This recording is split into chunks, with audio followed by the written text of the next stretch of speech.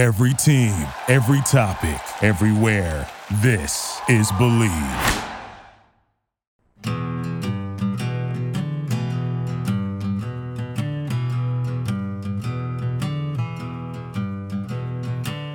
Working all day in the sun. Big boss man got a big shotgun. Gonna take my shovel. Gonna cut off on my big toe. If I can't walk, I won't have to work no more.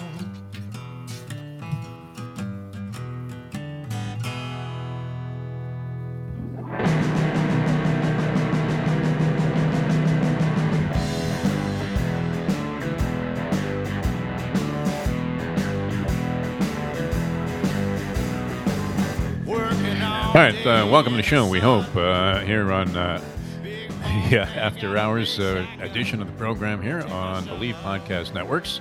Jeff DeForest, Michael Lubitz. It's After Hours with Defo and Luby, and we welcome to the program here. And I did feel like cutting off my big toe after seeing Tom Brady throw his 700th career touchdown pass at the expense of the Buffalo Bills getting 3 and losing to a team that had the opening possession in overtime after they had tied up the game. I guess this gentleman, as much as anybody could appreciate this, I'm screaming at the screen, Norwood! As Buffalo's going for that game-tying field goal, because I can't lose if it doesn't go to overtime. But we welcome to After Hours on this fine Monday edition of the program, one of our favorites, and he has a book out. It's going to be fantastic, because there's no better NFL storyteller that we've come across in our many years of covering the league than the great Mike Westhoff. Of course, you guys remember he stole the show there, the Emmy from Rex Ryan on the Hard Knocks episode on the New York Jets. Longtime coach of special teams with the Dolphins and the New York Jets. Went to a Super Bowl there with the New Orleans Saints. The great Mike Westhoff joins us here on the program. Michael, how are you, my friend? I'm great, Jeff. How are you doing? You guys are you're broadcasting everywhere. I think it's great. I'm happy for you. We're trying. Yeah, they can see us now on our daily show there on Ion Channel, which has brought a mixed bag of results, mostly unfavorable. But it is a lot of fun. I mean, we're in the game longer than George Blanda, which you can appreciate because you were around the NFL for so long. All right, Luby tells me that the book, which I can't wait with wild anticipation, because the way that you relate all of these great stories and all of your personal experiences in the NFL. I understand it's ready pretty much. I mean, as close to going to press as you could imagine. That was pretty quick, Michael. You'd made must have had a good agent on that. No, I have an agent. I'm the agent. You're talking to the agent. Nice. I did it. No, it was. I'm really proud of it. It should be, the final publishing mechanisms that go into things are somewhat complex. The book's all written. It's been edited. Getting pictures squared away as to how to get pictures in the book is a real legal process because, everything has to be documented. Yeah. And so I only use pictures from the New York Jets, the Miami Dolphins, and the New Orleans Saints. But yet it all has to go through a certain protocol. And that takes time. It just took time. But everything is done now. They've got it all together. And I'm hoping, I really was shooting for Christmas, but that's not going to happen. So, maybe there's a good chance with February or so. And so I'm looking forward to it. We did a lot of interviews, and I think that's my favorite part. I wrote it. I wrote every word. And there was a gentleman that helped me. He's a writer from New York, and then he conducted the interviews for me. I set them up, and he would conduct them. And then so you're listening to me talk about what happened. And then right the next time you're hearing O.J. McDuffie describe how it happened. Nice. And that really was fun for me. And as I actually, with some of the interviews, when I read it, was the first time I had heard what they said. And that really was very rewarding to me. And I think will give people a really honest perspective. Now, it's, I don't know, you might call it X-rated because I let them know, you write it as you said it and lived it. I don't care. Nice. So that's how we printed it. And I think people will enjoy it. It's a good sports story, and it's going to be called Figure It Out. And it's about guys that came out of nowhere, myself very much included, that no one really knew about. And all of a sudden, they had a dramatic impact. And as you well know, the way that special teams have changed in the National Football League, it's kind of disappeared. And it was a little bit evident last night. Chicago Bears ran that big punt return, but you don't see that stuff anymore. And we did it. So I love what I was able to accomplish, and I think people will very much enjoy it. The great Mike Westhoff with us here on After Hours with Defo and Luby. Jeff DeForest, Michael Luby Lubitz on the Believe Podcast Network. I was hoping you weren't out night fishing for sharks there off the coast of Naples on the west coast over there when Jakeem Grant ran that punt back, because I was afraid you might have fallen out of the boat. That was the first punt return for a touchdown this year in the National Football League. Yeah, and that's the one place where you are seeing at least some returns of kicks. You just don't see it. The way the game's changed so dramatically. I've done a number of interviews with people as to reasons why, and there's a lot of complexities to it. But it just the rules have dramatically changed things. You don't have the number of plays. Most kickoffs result in touchbacks. Consequently, the ball starts at the 25. With the rules that affect the offense in a particular way, it doesn't take much for a good offensive team, or even not so good, to move up to the 50-yard line. So therefore you eliminate a number of punt plays. So at the end of the day, you just don't have as many special teams plays. And the way things are today, they're so different than what for me, I did it completely by accident, starting in 1982 with the Baltimore Colts. I was coaching tight ends. I was a strength coach, and I had all kinds of jobs. None of them I did very well, frankly. And all of a sudden I got the special teams. Well, what was this? And I just started to delve into it. I inherited a notebook that should have come with crayons. That's how terrible it was. So I had to get a philosophy, and I did. And I described this in the book, how I came up and got started, and then went down to Miami with Coach Shula, and how it further developed. But it was a perfect scenario because, like a lot of people in any business, I was in the exact right place at the exact right time, because there was no creativity, zero. Also, there was no regulation. You could do anything you wanted to. So I did everything. And as I was at the Celebration of Life for Coach Shula a month or so ago, and I was with Roger Goodell, and there were some people, you were talking about me, and he was teasing me. And he said, Mike, you have no room to complain about the rule changes. He said, because we made most of them because of you. And it was really, I was extremely complimentary. Matter of fact, I put it on my book. I put it on the back cover. And he said, we referred to him, meaning me, as the mad scientist. And he told this group, he said, believe me when I'm telling you. He said, Mike Westhoff changed the game in the National Football League. I'm extremely proud of that. I used to love it. I mean, in a kinder, friendlier time for teams and coaches and the media, you guys used to have us come into your office there and demonstrate certain things. And Luby, I remember in like a 15-minute span, I was in Mike's office. 3 other special teams coaches called him for advice as to how to try and dissect certain things and go against certain conditions that might happen on special teams. So you definitely were the guru on that front. We were talking earlier on our Ion Channel show about Urban Meyer and how college coaches, you would think, would be much more accountable for their actions and the way they run their organizations than pro coaches would be, where you're dealing with grown men and they're all making a lot of money and it's a whole different scene there. But it seems like finally Urban Meyer is under some scrutiny. And I don't know. I mean, do you see this guy lasting past this year in the National Football League? He's seems to have aggravated virtually everybody except the owner, who probably is taking a look. As much money as you have, you don't necessarily want to spend like $50 million on a guy to go away after one season. But what do you think about what's happened there in Jacksonville? Because it does seem to be bizarre. I heard from I have a number of friends, people that I know that work there, and the thing that I have heard behind the scenes a little bit is that he can be, I don't know the right word to use, especially on the air. Asshole would work. Jerk off. But no, it's not. He can be very, very tough and very gruff with people. He's very abrupt. He can be, he just puts people get fed up with the way he talks to them. And I think that's manifested itself a little bit into the players. Yep. And sometimes you don't have to be, you don't have to be the nicest guy in the world. You don't. I certainly was not by any manner of means. But at the same time, these are grown men, and you have to treat them with a realm of respect. I mean, I had a sign in my office. I had all these little signs I used to use, and I had one that always reminded me. It had, put some space between your anger and your intellect. You wanted to just know how far, because everything is scrutinized, everything is filmed, everything is criticized.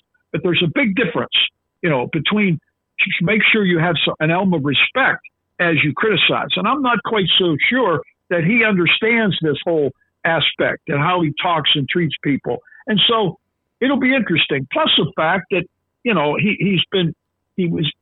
he went to some great schools. He started at Bowling Green and did a nice job, went out to Utah, did fine. And he went to Florida and, of course, Ohio State. Well, you have to really, it's hard to screw up those two places. And he did an excellent job. But, this game they play on Sunday is not the one they play on Saturday. Everybody's good. Every player is good. And what you have to do is find a way, like Bill Belichick can figure out, what works for your group of guys. That's what you have to know. I'm not convinced he knows that at all. I'm not. I'm really not. So we'll see if he learns to live through that, then he can be fine. If he doesn't, then he'll be in trouble. We're talking with Coach. And I'll throw one other one in. Okay. I never in my 32 years, my 657 games, I never heard of a coach not getting on the airplane and coming back with the team. Yeah. I don't care. We were saying he threw in a twerking incident in the middle of in the middle of all of it. That's ridiculous. Man, I never heard of saying, and I'm not talking about, I've known lots of people that aren't saints, and we're all included, myself included. But at the same time, come on, guys, that's not the way you do business. That's just not. That would really have upset me if I was on that plane and I thought, well, hey, you can imagine Don Shula not coming back with a team. I mean, come on. No way. This stuff's ridiculous. So I didn't like that one. I didn't like that at all. That made me mad, and I don't even know the guy. Well, the one that's interesting to me, Coach, and it's a thing I want to ask you because you've been in the locker rooms, and it's funny, you were always, quote-unquote, special teams, but you always had the associate or assistant head coach title because you were always well-respected throughout the league wherever you went. I understand, like you just said, we saw you in Hard Knocks. You were tough, and Rex Ryan was tough, and we've heard what Shula in his heyday was. I've never heard of coaches demeaning his own assistants in the way that we've heard recently, where he's literally yelling at them saying, well, what can you do better? It's like, dude, you're the head coach. Like, why are you asking me? Like, I don't, like, that's confusing to me, Coach. I mean, does that happen a lot where a head coach just like... It doesn't work. I've seen lots of anger. I've seen coaches get upset. Don Shula could get upset. He was a tough guy. But there was always a realm of respect. Yeah. And he knew he just understood. Everybody knows. I mean, Sean Payton can raise a lot of hell down there. But he's a good man. He's a good coach. You work with him. You understand, where it comes from. I heard him with other coaches, and he'd be upset. But at the same time, it never crossed a line. It never went to where I would sit there and say, he shouldn't have done that, or, never, ever, ever. No, that's not the way you do business. And this guy, I don't know enough because I haven't seen him, but I hear the rumors, and he's going to have to get it straightened out. Willie, I think you're either going to have to or you're going to be in big trouble. And so that's just not – I know one thing I was proud of. When I went back and I looked at the interviews, what the guys said about me, almost every single guy said, he's not for everybody. They said, he's tough. Mike's hard to play for. But they all knew that I respected them, I cared about them, and at the end of the day, they basically all said, but at the end of it, and we looked back and we looked it over, it was the best time we ever had. It was the best we ever did. That's, to me, what trying to be a coach is all about. Now, I wasn't a head coach, and I got into that pretty good in the book. But yet, I just believed in how I treated people. And, I could be tough as hell. But at the same time, all I did was I set a bar for each individual person at a spot that I didn't think they believed they could get to, but I knew they could. That was my goal. That's all there was Mike to Westhoff it. was here. Yes. And you try Mike, every longtime assistant coach in the National Football League, and it'll be interesting to see your thoughts because I've heard some of them about the head coaching chase, and when you see some of the bozoic people that have been put in place that seem to be completely miscast, as maybe Urban Meyer does seem to be with the Jacksonville Jaguars. It's amazing to see some of the guys that got a shot while so many of your experience and level of expertise, never really got that chance. All right. Does it hurt you, Mike? And you spent, seems like, I don't know, how many years was it with the Jets? Because what was it, an equal number of years, 12. Dolphins and Jets during your career? 12. Almost 12 years. 12. Okay. Does it hurt you to see the Jets be a completely bozoic organization, unable to get out of their own way again? And is there something inherently wrong that you see inside the organization that has kept them floundering for this long a period of time, where they don't seem to be getting any better? The Robert Saleh hire was very popular. He may well need some time to implement whatever it is he's going to implement. But in the meantime, it looks like a lost cause. Does that bother you after 12 years in the Jets organization? Yeah, and is there anything that you can does. point to as to why they still stink? It absolutely does. When I was there, we were actually a pretty good football team. We were in the playoffs, almost 50, 60%. My first 10 years, we were really pretty good. Went to 2 AFC championship games. My first, the first 5 I was in 3 times, then twice after that, then twice with Rex Ryan. So, I had a lot of roles in the playoffs, and we were a good football team. Now, we decided that we would go in a different direction. We were a type of team. We had a very good defense. Rex was coaching that. I had an all-star team on special teams, and we were a tough, hard-nosed running team. We led the National Football League in rushing. We had LaDainian Tomlinson. We had an excellent offensive line. We made Mark Sanchez work for us. Mark's a great kid, but he's a manageable quarterback. He's not Tom Brady. Well, all of a sudden, Mike Tannenbaum decided we were going to become the New England Patriots. Well, thanks, Mike. And it didn't work too well.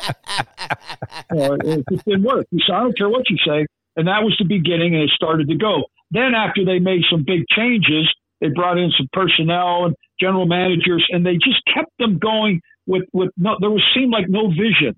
So they got way behind the 8 ball. Now the guy that's there now, I see some positive things.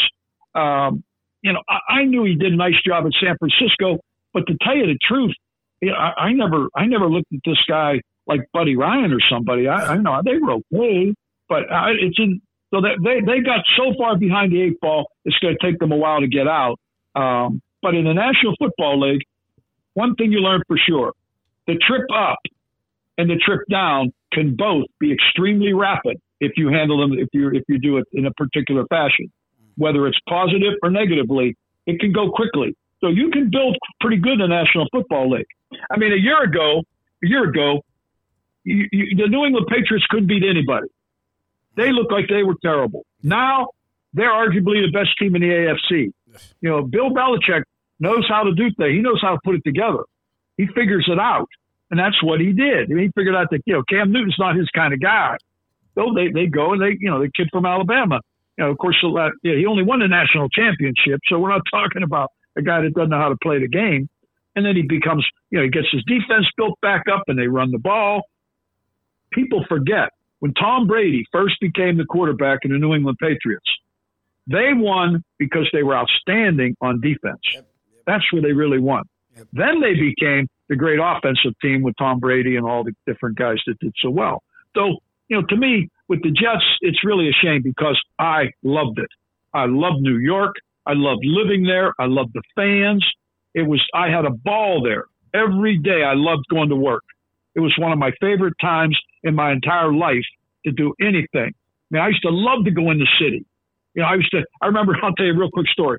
I was standing in front of Penn Station one time in a cold, wintry night, with my girlfriend, going to get a taxi to go to dinner. I was waiting for a cab. And it was a Friday night, and these guys came by. They were like 30, 40 guys. They had 40 years old. They had been out after work having a few drinks, and they recognized me. And they were talking. They said, "Hey, that's Mike Westhoff." And they came over, and they were saying hi. And I had a big top coat on. It was freezing. And the guy said to me, "Coach, what are you doing waiting in line?" I said, "Well, I'm waiting for a taxi to go to dinner." They said, "Well, why aren't you in a limo?" I said, come on, man, I work for the Jets. I said, the Giants ride around in limos. No, I was their best friend now. I was their best buddy. Because, here I was one of them. That's how I felt. I loved it. And it was really fun. The play people were great. We were pretty good. We were knocking right on the door because we were the team nobody wanted to play. But we were so damn tough. But we'd knock your head off.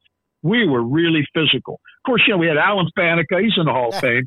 The Brickashaw Ferguson, Nick Mangold. We had that group of all, Darrelle Revis, Kamari. I had an all-star team. We were good. We were fun. And all of a sudden, now we get rid of Alan Faneca and Mike's going to bring in Plexico Burress. Thanks a lot. That's why. Now, I made it very clear. I made it very, very clear to Woody Johnson. I said, look, I'm so disappointed that I'm going to retire. I said, because I'm either going to end up in Florida or Rikers. I'm going to one of those two. And I said, and I think I'd like to go home to Florida. So thank you. I loved and I respected Woody Johnson as much as any person I've ever been associated with. I deeply, deeply am grateful for my time in New York. And to see New York where they are now, every word you said, I totally agree with, Jeff. Totally. Yeah. Ugly can of worms there. Mike Westhoff, always a pleasure. And the book, it sounds like Belichick, could be the role model for it because he figured it out. And we wish you all the success in the world with that. It's going to be fascinating. And we hope to get you over here to sign a copy of it. Exactly. As I can't wait in anticipation of this thing coming out. I know you've been working on it very hard for a long time. Thanks so much, Mike. Always a pleasure having you here on After Hours or anywhere with our many media ventures that are going on right now. Good luck with it, guys. Good luck with it. You deserve it. You've always done it. I think a heck of a job, and I love it. Anytime, I'll be happy to. All right, Coach. Good luck with the book. Thanks. You're a great man. Thanks. Mike Westhoff, ladies and gentlemen.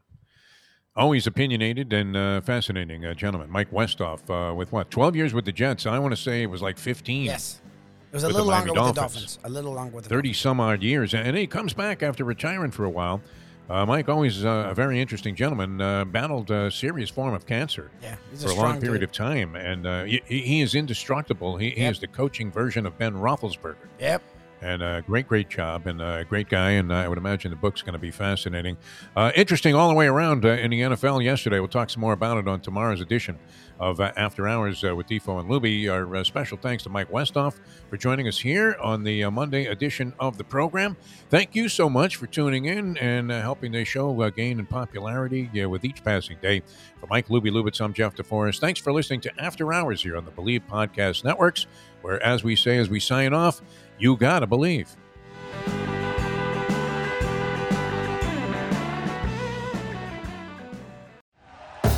Thank you for listening to Believe. You can show support to your host by subscribing to the show and giving us a 5-star rating on your preferred platform. Check us out at Believe.com and search for BLEAV on YouTube.